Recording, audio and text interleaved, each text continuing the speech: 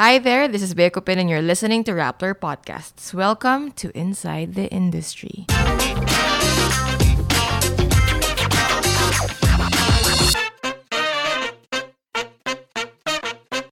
Hi guys, this is Bea from the Rappler Lifestyle team. Our guest today, I've long stalked him actually on social media. I don't know if he knows this, baka hindi pa. Oh my God. Before his current hero product. Okay. Hindi yun, I don't think that's a term in the food industry. Not officially, but then Right? I'll take it. But you understand what yes, that means. yes. Yeah, but before his current hero product became, I don't want to say viral. Is it viral? It's not.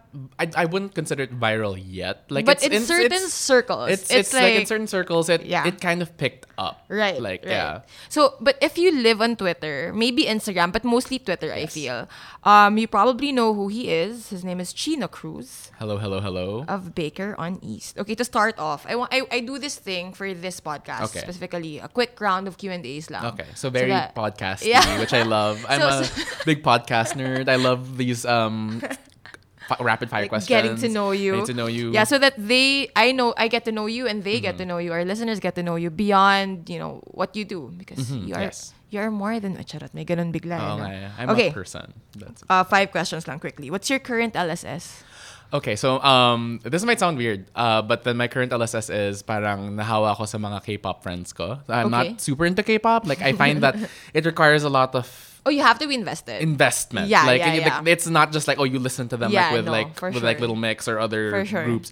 It's like you have to know their dances. You have to have the light stick. You have to have. For sure. But like my current LSS is Feel Special by Twice. Ooh. That it's like super great pop. It's like super. Yeah. And it also helps that all my friends are super into it. And then Yeah. I was just at my a good friend's birthday party, and then as soon as we arrive, it was blasting, and we go inside and they're dancing to the choreo. It's hard not to get infected though. Like even if you don't invest, parang it's just there. It's just very good pop. Like, right? It's incredibly good pop music, incredibly produced. It's got a lot of character, but then it's still not like.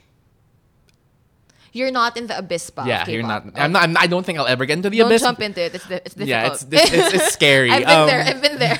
Parang I feel like with K-pop kasi I'm an obsessive personality. Right. So I already have my brain stuck on different aspects. So like with food and with theater and all that jazz. I think that K-pop requires a lot of active participation, which I'm not equipped for at this moment. Hindi pa ready to invest. No, Second question. If you could run away and disconnect for a week, where would you go? Disconnect. I would go. Well, my real answer, like physically, like literally, I would probably go to Singapore. But then like dream answer is probably London. Oh, it's like London. Can I ask why? I'm a bit of an Anglophile, so that's a big thing. Like a lot of the I might bring it up again later. A lot of the bakers and the references that I take are from British bakers, and a lot of them are from there. Like yeah, I'm not gonna spoil anything, but it's pretty much there. It's like London has a very interesting character. Yeah. Like I had like family members who went to London recently, and they're like, "Oh my God, this is like where Chino would probably live." Like for a long time, it was New York. Like everyone's like, "Oh yeah, he's into Broadway and all that stuff." But then interesting. But then it was London for a really long time. And now that you mention it, nga, parang it's a lot. It's a melting pot, obviously, for food especially. I feel like nga, daming and what's interesting about London, especially when in contrast to the other food cities of Europe, so that's like Paris or Berlin, they are more about the street food. So it's very democratized in London, as opposed to Paris, which is very elitist. Right, I find right. so. London has a very thriving street food culture, and then a lot of the chefs there and the cooks there pull from a lot of references. Oh, that's interesting. Third question.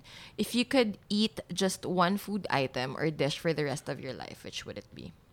I just figured this out recently.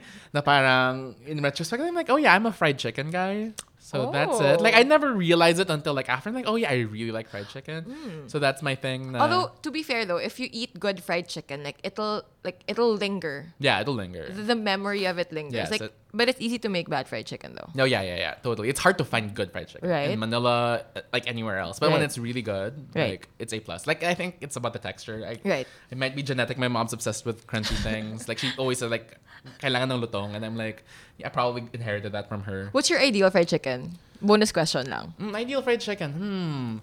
I actually maybe like KFC, but not greasy. Like that's the thing with KFC. It's like super greasy and if it's not super fresh, it's like super hella greasy. Right? But then like I like the palate of it. Like I like sort of it's kind of complex. It's very complex. Umami siya. Like that's a word for you guys. Umami. Yeah. But that's probably because of MSG. But I'm not opposed to that. Yeah, but MSG's not always bad. No, MSG is actually not bad. Right? It's a race thing. There's a whole thing that we're not gonna talk about today. Yeah. But okay, I'm gonna steal this from one of my favorite podcasts, Fat Mascara. What's the most embarrassing song in your playlist? Okay. I got ready for this podcast by listening to this podcast. So I was ready for a couple of discussions. Yes, I love podcasts. So it's like I listen to them and I enjoy them very much. And for this one, because I don't have a lot of shame, at least when it comes to music. When it comes to music, because like I'm a homosexual, if it's not clear enough from the tone of my voice. I have no space for shame in music in my body or like, so it's like I listen to Cher and Barbara and Sharon Cuneta. It's like very actively, very loudly at home. So I don't have a lot of shame for that. But I thought about it last night, and I was like, the thing that nothing really in my playlists that I'm ashamed of, but then the thing that really messes up my Spotify algorithm is stuff from Eurovision.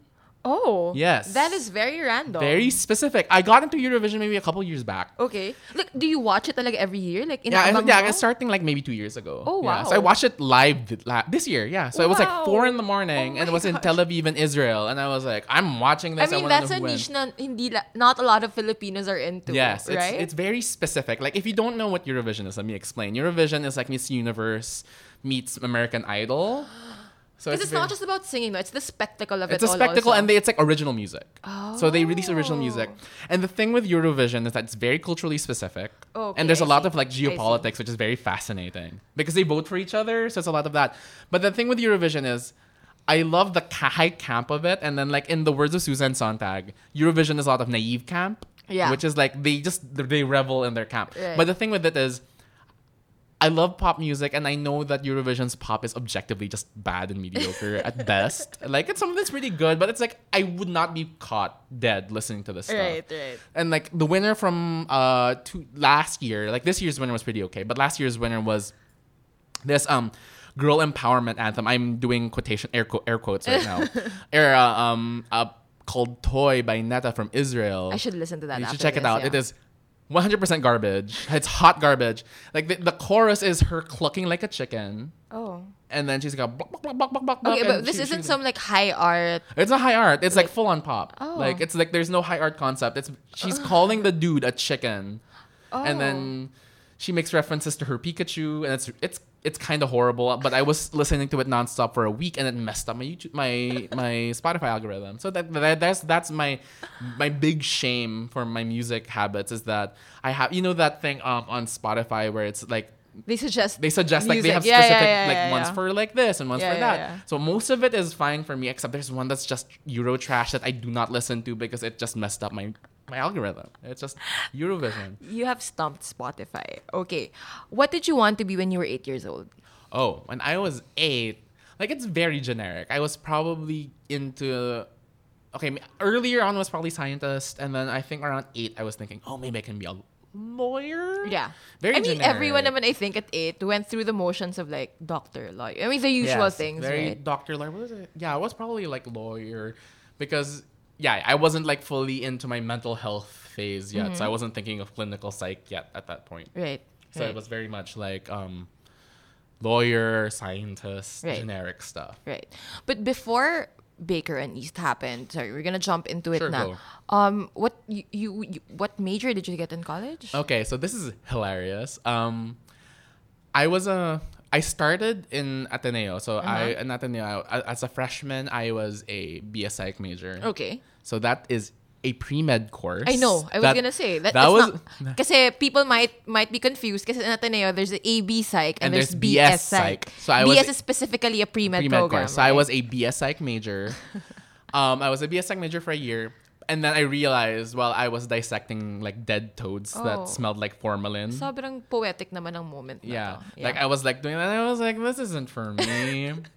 So I'm gonna shift out and go to comm. And the only reason why I decided to go to comm was one, I was at that point I was a big film nerd, and also one of my good friends who's a director, Apa Agbayani, had just shifted to comm before. But oh my god, he's a shifty. He had shifted ahead of me, but then the advantage that he was a merit scholar, so he could shift whenever. But I was not a merit scholar, so I had to go through the whole rigmarole of like because it's kind of complicated to shift to comm especially. Yeah, right? because like comm had the Ateneo comm department has this thing where you have to have a high QPR or GPA to shift in because there's this tendency among Ateneans to think that comm is an easy course. Exactly. As a fellow comm major, Bea Kupin, the comm is an easy course because we just watch movies, right? Or like write about movies, and they think that's easy. Yeah, they think it's easy, and then like comm is super fun, like it's hilariously fun, but it's like your notes, no sleep. It's no sleep. It's constant projects. Also, it's sometimes over analyzing content takes the fun out of content. Oh yeah, like people tend to forget that like watching a movie is different from watching a movie to review it. Yes, to review it or to like as someone in the prod industry, right? Like to dissect. So I shifted to comm, and my track was film. Okay. So I was like very keen on becoming a filmmaker. Napakalapit sa baking. Yes, so close. Like it was BS Psych and then film. And then what happened was I burnt out taking Maria Mora's film prod class. Okay. So it was like what year were you in? I was a junior. Okay.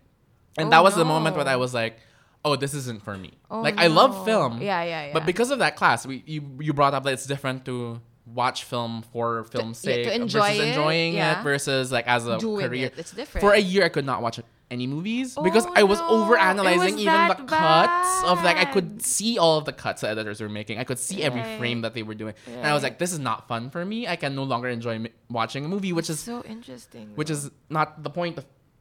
You go into film being able to enjoy movies and being able to dissect them, but I could not separate the two. So I joined the Gaidon that year. Woo, Gaidon. Okay, for those who don't know, Gaidon is the official school publication of Ateneo. Yeah, so it's an official school publication, and I joined the online magazine. Okay. But were you always into writing? I was sort of passively into writing. Okay. I was a reader. And then I sort of was in advanced English, I kind of had the tools. Right. So when I applied, my Appa was also the editor at that time when I applied. So I had this feeling that, oh my God, he just let me in because I'm his friend. But then I eventually became an editor the year after, and I was like, nope, there's no way you let a friend in if they suck. So it's like, oh yeah, I can actually write. Super no. That actually points against you. Okay, insider information. Yes. Maybe it's points against you if you're a friend of someone who picks the next editorial board. Yes. People are like, sure ka ba? Yeah. I remember that. So we were both editors, Bea Kupin and I of Gaidon, by the way. So small world. I know. But anyway, so I got into Gaidon, and that's when I realized while I was taking advertising classes like as a backup because that's where most comm majors who want to like be creative. That's the bulk of the course, to be fair. Like who want to be creative but also earn quite a bit of money. Which was not the case anymore. But then back then you're like, oh yeah, I'm gonna earn some money as even during my time then. It was the most practical track. It was a practical track, and it was a fun quote unquote track, which it is naman if you enjoy it naman. But then I was like, oh shucks, I really like publishing. Okay. Like I really like features writing, and I loved reading GQ and Bon Appetit, and before Bon Appetit was this huge thing. before it became the cool thing on the internet. Cool thing on the internet. I was like collecting Bon Appetit and Lucky Peach, which is the McSweeney's David Chang magazine. So you were a super voracious reader talaga. Yes. Not just of books, but publications. Actually, more than books. Like I have this huge collection of magazines, print magazines. I have a ton of GQs, Bon Appetits, Lucky Peaches at home, zines, and all those things. Okay, for the Gen Zers listening, yung magazine, print siya dati. Piniprint kasi siya. Print siya dati. It used to be in print. And I used to collect them, and I loved sort of the style, especially new journalism style, which was like integrating your experience into the feature. Yung not being afraid to be part of the story. Part of the story. It was like, which was so, like I would make faces while reading incredibly good stories because it was like, shucks, ang ganda. Right. Like I want to be able to write this stuff. So that's how I ended up deciding to guys, fun fact, I was an intern at Rappler for 1 year. What year? I didn't know. I was an intern at Rappler for 1 year. That was that was like super early. I was like a sophomore. I think I was on the field at that time. Yeah, you were on the field, so we didn't really see you, but we knew you were there. So I was an intern at Rappler. 1 year, and then the year after, I was in Internet Summit Publications under Elle Decoration, which was my foot in the door and how I entered publishing. So, so that's sort of how I got into lifestyle publishing. So I was in print for 2 years, and I was in digital for 1 year, but then not in that order. So I was in Elle Decoration for a year, then we closed. Okay. And then I joined Yummy.ph. So that's when the food started coming in. I had the foot in the door with Elle Deco because Elle Decoration, the editor-in-chief at the time, was the original editor-in-chief of Yummy Magazine, si Becky Ko, who I love dearly. I love all of my editors very dearly. They're mentors to me. Yeah. Becky Ko was my first mentor, and she was the editor-in-chief of Yummy before, and our cubicles were sat next to Yummy, so we had the same Christmas party. Okay. We knew each other very well. Right. And at that point, I was working. I was like, okay, as soon as I'm done, like with a year at Elle Deco, I'll transfer to Yummy because I'm clearly more inclined to do food. And this is okay. We're gonna hop back a little bit to college because the food thing, it just came up. I've always been into food. Right. That's sort of the thing. Making food, eating food. Parang my dad is an avid cook, like super avid cook, and his family had a restaurant in Cagayan de Oro when they used to still live there. But that was not a part of my life. That was like but the roots childhood. are there. The roots are there. Yeah. The interest in food has always been there, and then I was never afraid of cooking because the masculine part of my family was the one into cooking. So there was no parang ano ba yan? Yeah, there was no patriarchal BS going on there. It's like when I was into cooking, my family was like, sure. And the story that I always tell people when I get interviewed, is that my mom would always tell me that I would imitate Sandy Daza on TV as a small child, and it stuck with them. And it's so cute. Yeah, it's kind of adorable. Like I would be like imitating and grabbing toys and trying to imitate Sandy Daza on television. Right. And I grew up watching the Food Network and all those things. And sort of that has been sort of the through line, like all throughout. And then so it was always like a background thing. Yes, you didn't think of it consciously. Yes, because food writing, creating food. Yes, it was like that thing we were saying. Like, it's not a career that you are taught. I thought I was gonna be a lawyer, and then I thought I was gonna be a clinical psychologist for a couple of years, and then that was a nope, and then I was gonna be a filmmaker, and that was a nope, but then the only constant thing was food. Like I would go to the publication rooms in Gaidon, I would bring cookies in. Oh. I would make cakes for people's birthdays. Oh my God, you were that friend. I was that guy. Like people still remember me. Like I saw an old friend who was also a graphic design staffer before, and she's like, "Oh my God, they're so excited that I'm doing this business now." But they would keep telling stories of like, "Oh, there's this guy who was my friend in college who would bring cookies that was better than Christina Tosi's cookies," they would claim. And I was like, I just copied her recipe. It was like totally that thing. So I was the guy who was bringing cookies and cake to the pub room. Right. And even after college, I would bring cake and cookies and baked stuff to the office. Yeah. And that's where sort of the impetus for Bakery on East, which is my business, came from, was because I would bring the stuff to the office, and people from Yummy. Yeah, these are people who write about food. Who write about food, who work about food, who have friends who work in food. They've been working in food for years. Yeah. Like Yummy is like 10 years old. Right. Was 10 years old. Right. When they tell you that you should start a business, it's different from when your friends from college tell you, oh, you should start selling cookies. It's like when someone like Becky Ko or Pauline Changafable tells you that, who's immersed in the industry, oh my God, your cookies are so good, your cakes are so good, you kind of take it seriously. Right. Na parang, oh, okay.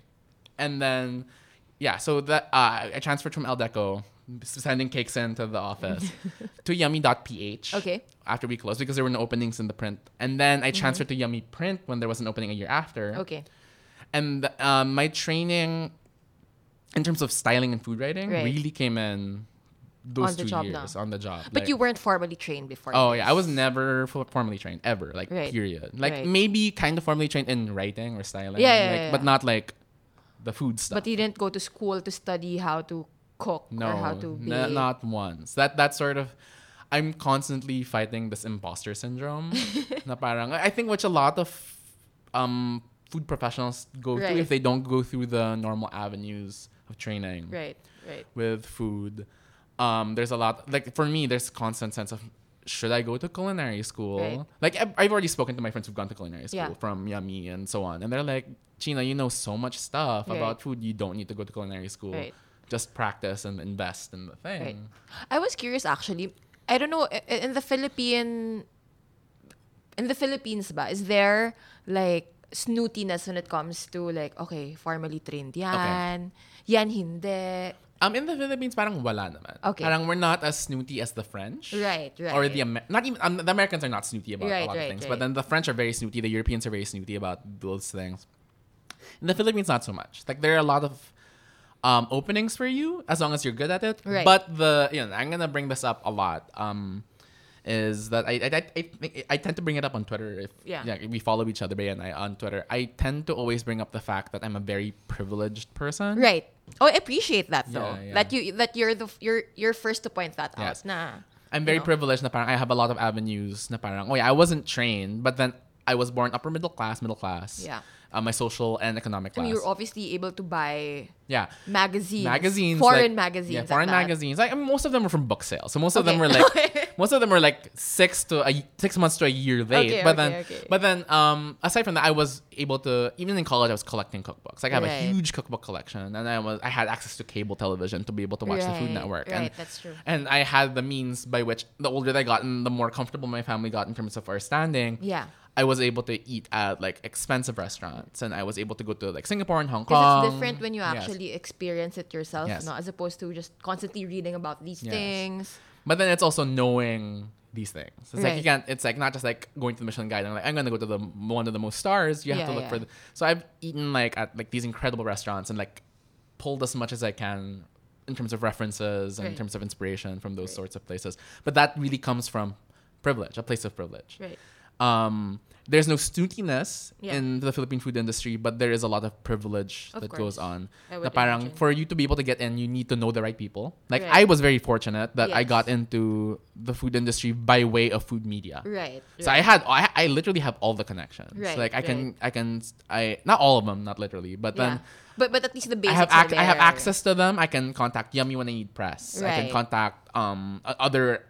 It's not like you're just here na parang zero. Yes. Like you went there semi-equipped already. Yes, I know who to call. I know who to contact. I have friends who work with other restaurants. I have friends who work in PR with like Standard Hospitality Group or who write for Pepper and who like all over the industry. Right. And then I have friends who are writers at Esquire and all these places who are like, they know about me as a baker. So obviously I have a major leg up over some culinary school grad who wants to start a business. Right. Who might not have the same connections. Connections, who has the same skill set, who has the same laser focus. Right.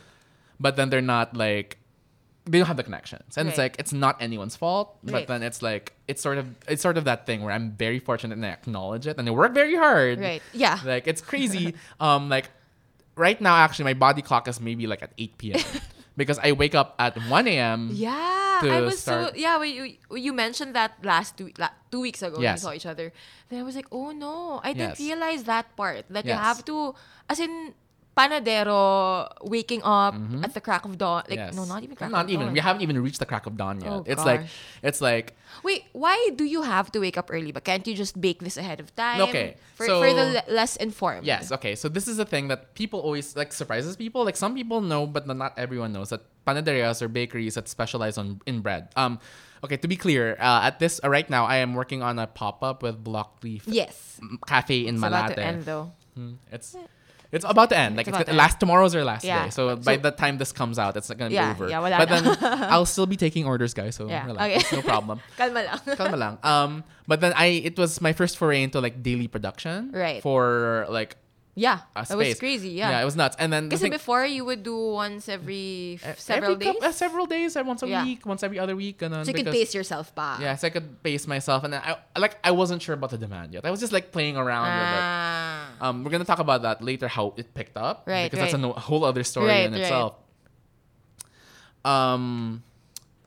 But oh my god, what's the daily grind? Oh yeah, especially because you have a pop-up now. Okay, so the pop-up happened. We sell donuts, so we do filled donuts and ring donuts, and donuts are bread. Yeah. So bread has to be produced, which people might not like. Not a lot of people know. Not a lot of people know that donuts are bread. A lot of people don't know also that donuts are fried. I know. Like that is hilarious. It was surprising to me that people were surprised though. Yeah, anyway, I was like we get we get posts from people na parang, oh, it was baked very nicely or toasted very nicely. And I'm like, that's so adorable. Who will tell them? That's so adorable. Are you the one who tells them? No, I don't bother. Okay. Parang let them live in their own, like, their fantasy where donuts are not deep fried. We're like, okay, live in that fantasy. Let's pretend there's no oil involved. There's no grease whatsoever. Okay. We use coconut oil though, so maybe it's not as bad. Just a little bit. Oh, that explains the flavor. Anyway, so you wake up at 1 in the morning? At 1 in the morning. Why is that essential ba? Why can't you just do it the night before and then sleep like a normal person? Okay, so the thing with bread is that it's this whole process. So you make the mix, then you let it proof. So proofing is when you let the gluten rest and you let the yeast activate. Okay. But you have to let it proof for a total of like 3 to 4 to 6 hours, depending on the kind of bread that you're doing. Okay. So my donuts take 3 hours to proof. Okay. Plus a total of maybe 3 to 4 hours of work and prep, like shaping and frying and filling. So that adds up. Because you do this all by hand, By hand, everything is by hand. And well, not everything is by hand. Like we have a commercial mixer, yeah, of course, and we have a commercial fryer. Hindi naman tayo ganun ka-artisanal. Pero, yes.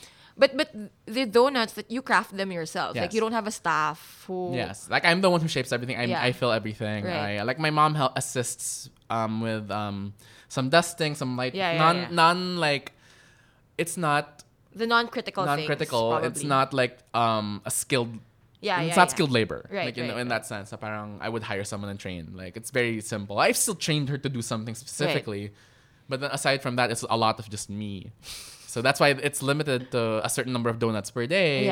Because it's like, as one human person producing this many donuts. I think people don't realize that. Kasi when I see on Twitter na parang, I saw a friend of mine tweet, tawang-tawa ako, parang, totoo ba yung Baker on East na yan? Bakit parang legend lang siya? Kasi never niya naabutin. And I'm like, because they're handmade. Like, it's handmade. Not, this isn't mass production. Yes, Baker, like the donuts that I make, it's not like this feigned, feigned lack of demand. This feigned it's just really hard to do. It's just very difficult to produce them constantly. And then people are ravenously going for these donuts. It's crazy. Were you surprised by the demand though? Because I remember when you were testing it out you were giving friends out samples of the donut. Yes. Did it surprise you when it picked up talaga na parang like when you would drop an order form, right? So the story behind that is as a baker, I've been baking for forever, for a couple of years, and baking professionally for maybe 2 or 3 years after I left publishing.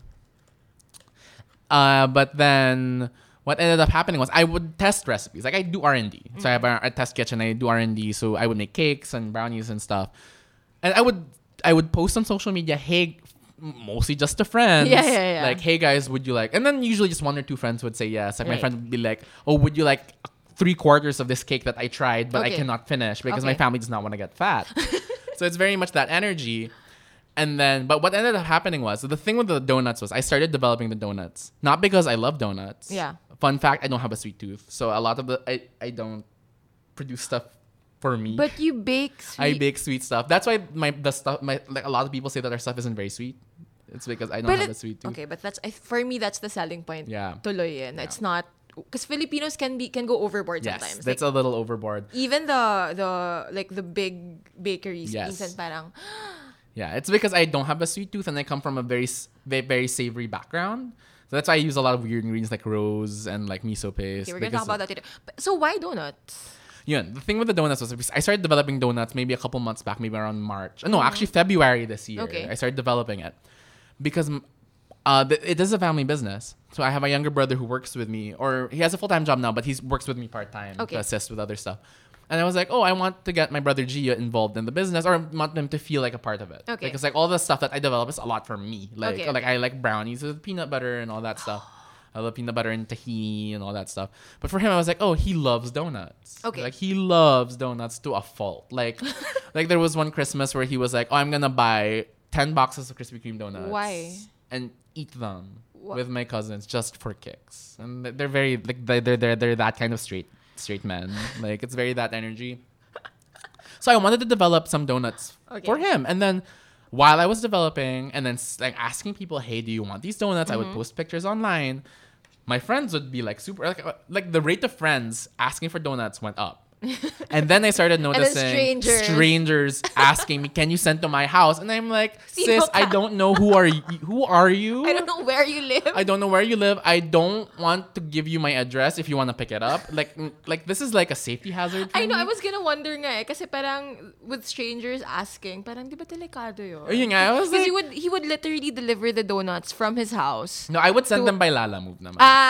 That's their way of protecting yourself. Yes, yeah. Okay, but some of them would request like, can I pick it up? And I'm like, and then you know with Twitter, some of them are creeps. So it's like, are you doing this for the donuts? Or are you trying to be creepy? Because I saw some of your tweets before. It's real creepy. Right, it's really bizarro. But it started picking up, and I was like, oh my god, are donuts a thing? Like, are donuts in the Philippines a thing? Because like, they are a thing in a sense because we have them in the panaderias, and we have a very strong donut as pasalubong culture with Mr. Donut and Dunkin' Donuts and Tim Hortons and Krispy Kreme. Oh my god. Like, they're all malakas. Every single one of them is malakas in their own way. They have their different markets, but then they all tap into that. Yeah. But then there is no market for like niche. I don't want to use the word artisanal, but then like very niche. But your flavors are they artisanal in a way. Like, saan ka nakakarinig ng na-correct pa ako ng kaibigan ko nito? Pandan and panocha. Panocha, yes. Panocha pa yung pronunciation ko before. Akala ko social na ingredient. No, but let's talk about the ingredients. Yes. The flavors of your donuts. Kasi for me, that's how Baker and East grabbed my attention. Yes. The donuts. Yes. Kasi parang I've never heard of those combinations on Filipino desserts na accessible in a way. Yes. I mean, it's not super accessible. Yes, it's not. This isn't some fancy hotel, right? Yes. That would sell donuts for 200 pesos a pop. Yes, no. So how did you can you run us through the flavors, pala? Well, the current flavors that we have for the pop-up, because like when it's for Baker on East, the business itself, it's just constantly just churning out like new stuff. Right. Like, but for the pop-up, we have like duhat and calamansi, pandan and panocha. For people who don't know what panocha is, I was surprised. Sobrang sarap Ang na flavor. Panocha is a local jaggery, so that's unprocessed sugarcane that comes in like these lumps that you have to cut down and then melt down. So it's like a brown sugar that tastes like latte. Yeah. And then I mix it with a coconut and pandan custard. We have a pineapple and lime leaf. We have raspberry and rose. We have a mandarin Cointreau creme brulee. There's also a Gala apple and miso caramel. That was my personal favorite. Trying to remember what else we've got. There was a purple one in the box that I have right I think there. I made the duhat one today. So that's a duhat. Okay. So the thing with the duhat I've never tried that. Yeah, so. duhat is if what else have we got? Like pretty much like you get the gist of the flavors. Like How did you come up with them? Because they're not the usual combinations that you find in. Because I remember when you were crowdsourcing before, and then people were suggesting flavors, and you were like, you would shoot some down. Because parang, medyo common na yan. Yes. So is there a conscious decision na you want to try combinations na parang make people go, what the fuck? What was that? Well, it's not really a conscious decision. Yeah. Like on my part. It's more like I tend to get bored very easily. And then like I've been in this industry for a while. For someone who's like, I'm 27 and I've been in the industry not super long. I'm not like one of those chefs who's been like dishwashing since they were 13. Like, right. But for someone who started pretty late, I've been in the industry for a while. So I've been in the industry for maybe 4 or 5 years. Right. I've seen everything. I used to be in charge of Yummy's 50 Best Desserts list. So I've seen the entire scope. Again, for someone who doesn't like desserts.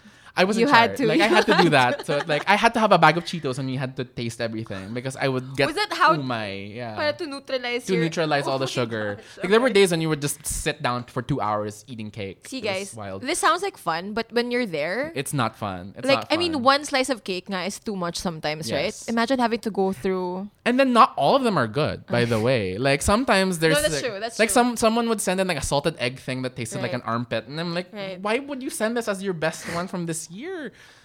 I'm not naming any names.